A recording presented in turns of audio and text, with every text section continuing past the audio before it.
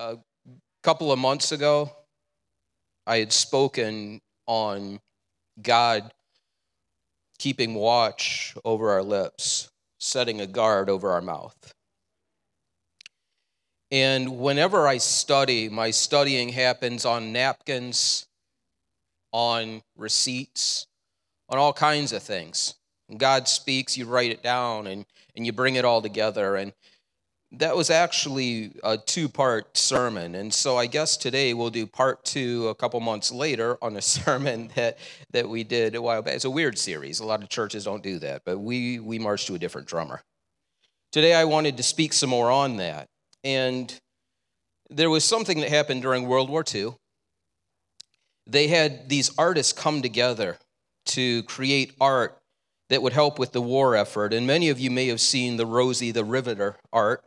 Well, there was another artist, his name was John Atherton, and John Atherton, he created a poster, and the poster, which we have an image of, it had these words. It was a careless word, another cross. And when you look at the cross that's there, it's a soldier's helmet, it's the soldier's belt that went with his fighting clothes. And the poster was referring to the fact that when we speak carelessly, we give information to the enemy that can be used against us. Proverbs 18:21 lets us know that death and life are in the power of the tongue. But there's a passage that I can't let go of, and God's really been messing me up with. It comes from James chapter 4, verses 11 and 12. It reads this way in the New King James: "Do not speak evil of one another, brethren. He who speaks evil of a brother and judges his brother speaks evil of the law and judges the law. But if you judge the law, you're not a doer of the law, but you're a judge. There is one lawgiver who is able to save and to destroy. Who are you to judge another?" For you here, have any of you ever felt shamed?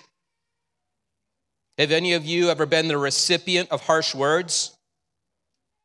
Have you ever had someone criticize you? If so, you may be cut out for ministry. We often act like the Word of God is so confusing, like it's so cryptic, I wish that I could just turn to God's Word and get the answers I'm looking for. Well, how clear is this? Do not speak evil against one another. Who are you to judge your neighbor? In verses 11 and 12, there's two phrases, words, they jump out. One of them is to speak against. It's used 3 times in verse 11. It's speaking of defaming or slandering someone. You know, you often hear people say, but I'm the type of person that I have to speak my mind. I wear my emotions on my sleeve. I don't have the gift of letting it slide. A lot of times when we do that, we're talking down about people.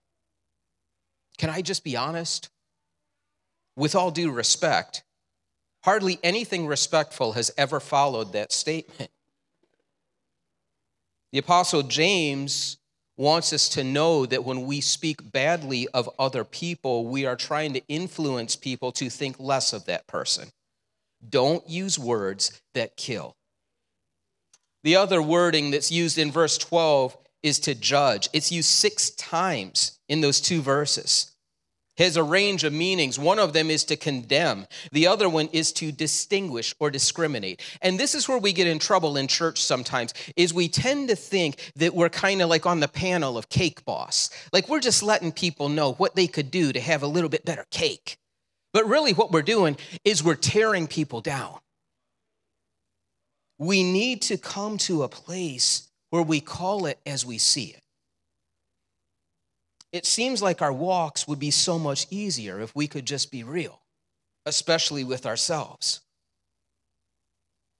When I pray, something that I feel like God has placed on my heart as a pastor is that phrase, beware of the season of drama. Beware of the season of drama. There are so many things that can be drama in a church. You only have so much gas in your tank, and drama needs fuel to run. I don't want to siphon out of the God things in order to fuel drama. I want it to die out. I want it to run out of gas. What does judging look like for us? How about this? My manager at work, he's a jerk. Oh, I'm a Christian and I believe in Jesus, but I sure do talk about karma a lot. Like a Beatles album or something, right? You ever hear Christians, well, karma's going to get them. Oh, is it Confucius? Is that really what's going to happen here? You have people talking like my in-laws are the worst in-laws. I hope they choke on stuffing at Thanksgiving. People, my spouse, they're a train wreck. They're blessed to have me in their life, to hold the standard. My kid's teacher at school, typically educators are supposed to be intelligent, but my kid's teacher, you hear Christians talking this way, right? Because we have to vent. We just have to let it out. There was a president of a Bible college, and over his fireplace, he had this plaque: absent friends are safe here. The meaning of that is that if you're not around, no one's going to run your name down. We need to adapt that kind of thing in our spiritual walk. We need to surround ourselves with people who will pray behind our back and not speak behind our back. The command is clear: do not speak against one another. Why does the Holy Spirit tell us to do that? Why is this so important? What's it mean? You look at Leviticus chapter 19, verses 16 to 18, that says, do not go about spreading slander among your people. Do not hate your brother in your heart. Rebuke your neighbor frankly so that you will not share his guilt. Do not seek revenge or bear a grudge against one of your people, but love your neighbor as yourself. I am the Lord. What happens is when we break the law, we don't just go against what God told us to do, we set ourselves above the law. This is where it gets dangerous. Again, we don't want to talk this way. We don't want to think that when we make decisions to do the wrong thing, that it fits into these categories. In a sense, we judge the law. We say, God, I know what you said all people should do, but I'm going to do this other thing. Will you ever say that to God's face? But when we operate in a way that disregards it, that's exactly what we're saying. In Hebrews 13:17, we're told to obey those that have the rule over you. How many times, though, do we run into a situation where we feel justified in not following with that? Are you kidding me? My boss at work, they're the worst boss ever. They do dumb things. God will check you, and he'll be like, well, you're not in that position. How do you know that they don't have a lot going on? Well, God, because I know if I was in that position, I wouldn't do that because I'm the kind of person who doesn't do dumb things, right? You're telling God that, and God, will check you, and he'll be like, well, what I want you to do is I want you to honor them right now. And you may be like, well, God, I hear what you're saying, but they don't deserve honor, so I'm not going to honor them. In fact, I'm going to criticize them. I'm going to talk behind their back. When I'm at the water cooler, I'm going to light them up, and then I'll go smile to their face when they, come to my desk. This is how it works. If you don't think that the devil isn't at work in those things, then I can't help you right now. We could talk after church. God is saying, respect my law. TCM. Last year, before the Oscars came out, TCM ran a whole month of movies that had won Oscars. And with this, you may be a movie person, you may not be a movie person. But there is one movie in particular from 1942, Casablanca, or Casablanca, tomato. Imagine for this movie, the director, and this is one of the great movies, saying, here's what I want. As we practice, I want an airport, I want fog, I want a car to pull up, I want the actors to get out. Among those actors, Humphrey Bogart, Ingrid Bergman. They're star-crossed lovers who had met in Paris, and now they've been reunited during a time when the Nazis are taking over. And what I want is this love story, and it's going to play out this way, and they're going to come together at the end of the movie, and it's going to be this prolific dialogue that's going to just go down in cinematic history. In the final scene, instead of them leaving to go off together, Humphrey Bogart tells her, you're going to be getting on that plane and I'm not going to be getting on that plane, right? And part of this dialogue, he says to her, we'll always have Paris. And then he goes on and the big line is, let me see, feel like Peter Brady, but here's looking at you, kid. He says that to her, right? Because the most romantic thing you can say is to call a woman a baby goat. Like that's the most, like this, it rocked history. So imagine they practice this and they practice this, and when the time comes, everything's together, and Humphrey Bogart's standing there, and imagine when the scene comes that Humphrey Bogart, instead of saying those iconic things, it's getting late, and he's like, hey, lady, just get on the plane. I'm hungry, I'm tired, just go. Like that would not have been romantic. That would not have been the movie. That's like something you'd see now. But back then, it would not have worked. But imagine what the director would have done if they would have said, we practiced this over and over. And when it came to that scene, you went your own way. There would be tension. There would be a problem. Our actions either reject or follow what God is directing us to do. There's just two paths there. When we judge our neighbor, we judge God's law. In America, we have a justice system. In order to be a judge, you need to meet certain qualifications. Among those certain qualifications, you can't just say, I sure like those robes. Well, I'd like to carry around a little hammer. Or during the 80s, I grew up watching Judge Wapner on the People's Court. Like those aren't qualifications to be a judge. The judge must meet the qualifications of knowing the law. When a case comes before them, of knowing a person's actions, of knowing a person's motives, to be able to exonerate or to give discipline as necessary. It's a job for God alone. As a child, the game of Clue stressed me out. It really did. I think I was more of like a Candyland or Chutes and Ladders type kid. I mean, there were strong allegations that were thrown out. There was murder. There were murder weapons. There was specific locations of murder. There were allegations that somebody committed murder. No one went through due process. It was all messed up to me as a kid. Maybe I overthought it. But when somebody would shout out, Colonel Mustard did it in the conservatory with a revolver. As a kid, that stressed me out. Because I didn't know the law. Just because someone had died, I didn't know if it was murder, if it was manslaughter, if it was self-defense, premeditated, not premeditated, right? Like I watched a lot of cop shows as a kid, and so Clue really messed with me. Don't even get me started on motive. Like if I could put all the other pieces together, I don't think that I could make a good judgment at the end. I didn't consider myself to be some pillar of wisdom. But what I know now is in order to be the judge, you need to be able to do all of those things. That's who God is. Leave judgment to the judge. He knows our heart. When we get in church, sometimes we say, but isn't it our job to judge? Galatians 6:1 tells me that it's my job, because I am spiritual, to restore sinners in a spirit of meekness. Walking in discernment is tough. As God's people, we need to be able to acknowledge sin. But when it comes to those cake boss kinds of moments, there's a difference between judging and tearing people down or seeking to be that iron that will sharpen and will build people up. The Concord Fire Station. There were buildings on this spot. They're building a really new fire station. And it's amazing how, when it comes to things, how quickly you can tear down. You ever see when they do a controlled burn? Building could be there this morning. They could have it burnt down by noon. But it takes a lot longer to build something up.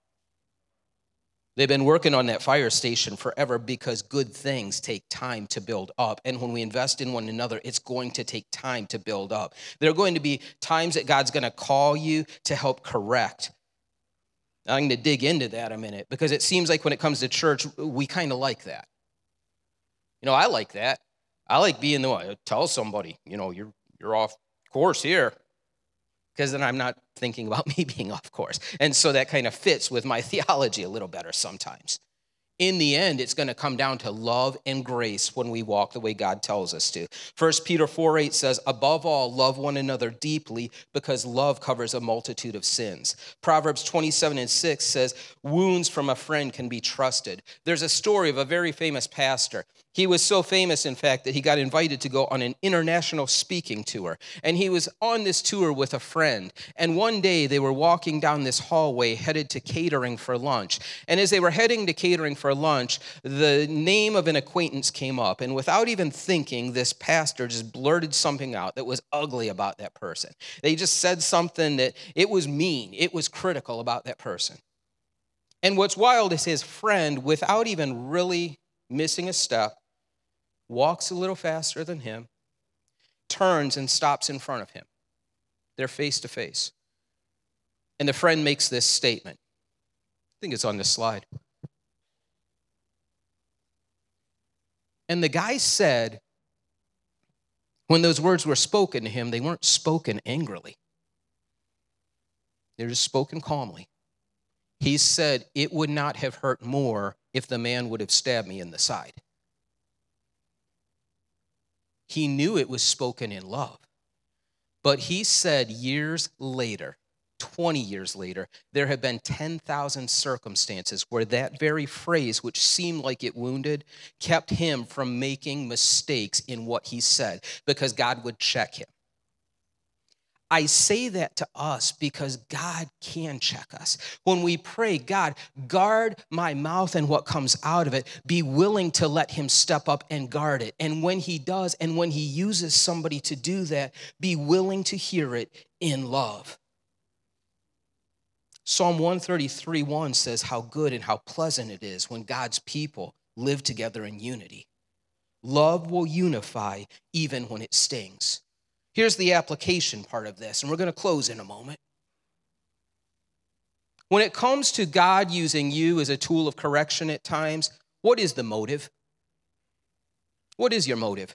Is it to destroy? Is it to restore? Are you willing to remain close to that person so you can be part of restoration, or you just want to swoop in and let them know what they're doing wrong and you're out? If your motive is wrong, I guarantee God's not the one that's driving that. The how. How's your tone when you're correcting other people? Proverbs 15:1 says, a soft answer turns away wrath, but a harsh word stirs up anger. A soft answer turns away wrath. There is a way to speak truth in a soft way to people. You want to know the how? This isn't biblical, but here's a test that I'll tell you as I have grown in God, that I know that God's doing this. Do you know what it is? I always thought if God led me to correct someone, I would feel 10 feet tall. I would march in with God's words. Here's the truth of the matter. When God calls you to confront something, you're going to feel like a Pepto-Bismol commercial. That's truth right there. That's when you know that you know, because your spirit and your flesh are in a fight, because your flesh is like, nope, nope, nope. And God's Holy Spirit will keep prompting you. The who, when it comes to the recipient that you are speaking to. If God is going to use you to help sharpen another person, I can guarantee that he wants you to go directly to that person. He does not want a third, fourth, and fifth party involved. Jesus Christ models relationship. And the last part of that is the you. When God uses you, are you walking in that humility? Are you walking knowing that the same judge, the same lawgiver, is the same one that is over you? And you are seeking to see the best in someone else. I think about in 2 Samuel 12. David, as king, had dropped the ball. David had committed adultery. David was scheming. David cost a good man his life. David had done terrible, terrible things, and God used the prophet Nathan. I can't imagine that Nathan walked into that courtroom, the king's court, 10 feet tall. If there was Pepto-Bismol back then, I guarantee Nathan took it before he went. Sometimes we need a Nathan. Sometimes we need to be the Nathan. The last point of pastoral advice on that is this. If you are the kind of person that finds yourself needing to correct people several times a day, I don't know that God's behind that. Used to be a commercial with E.F. Hutton, and he never spoke. When E.F. Hutton speaks, people listen. In a spiritual sense, God's going to use you, and you need to be willing to listen. And there may be maybe 1 or 2 times in a year where God may have you step up, because when you get in people's business, that's personal. But if it is a daily thing, check that. Check that. Romans 12:10 tells us to be devoted to one another in love, to honor one another above ourselves. 1 Peter 4:10 says, each of you should use whatever gift you have in order to serve others as faithful stewards of God's grace in various forms. We are different for a reason. In a moment, we're going to take communion, but I wanted to end with a quote that I read. Insecurity wants to keep track of others' failures, but grace doesn't even write them down.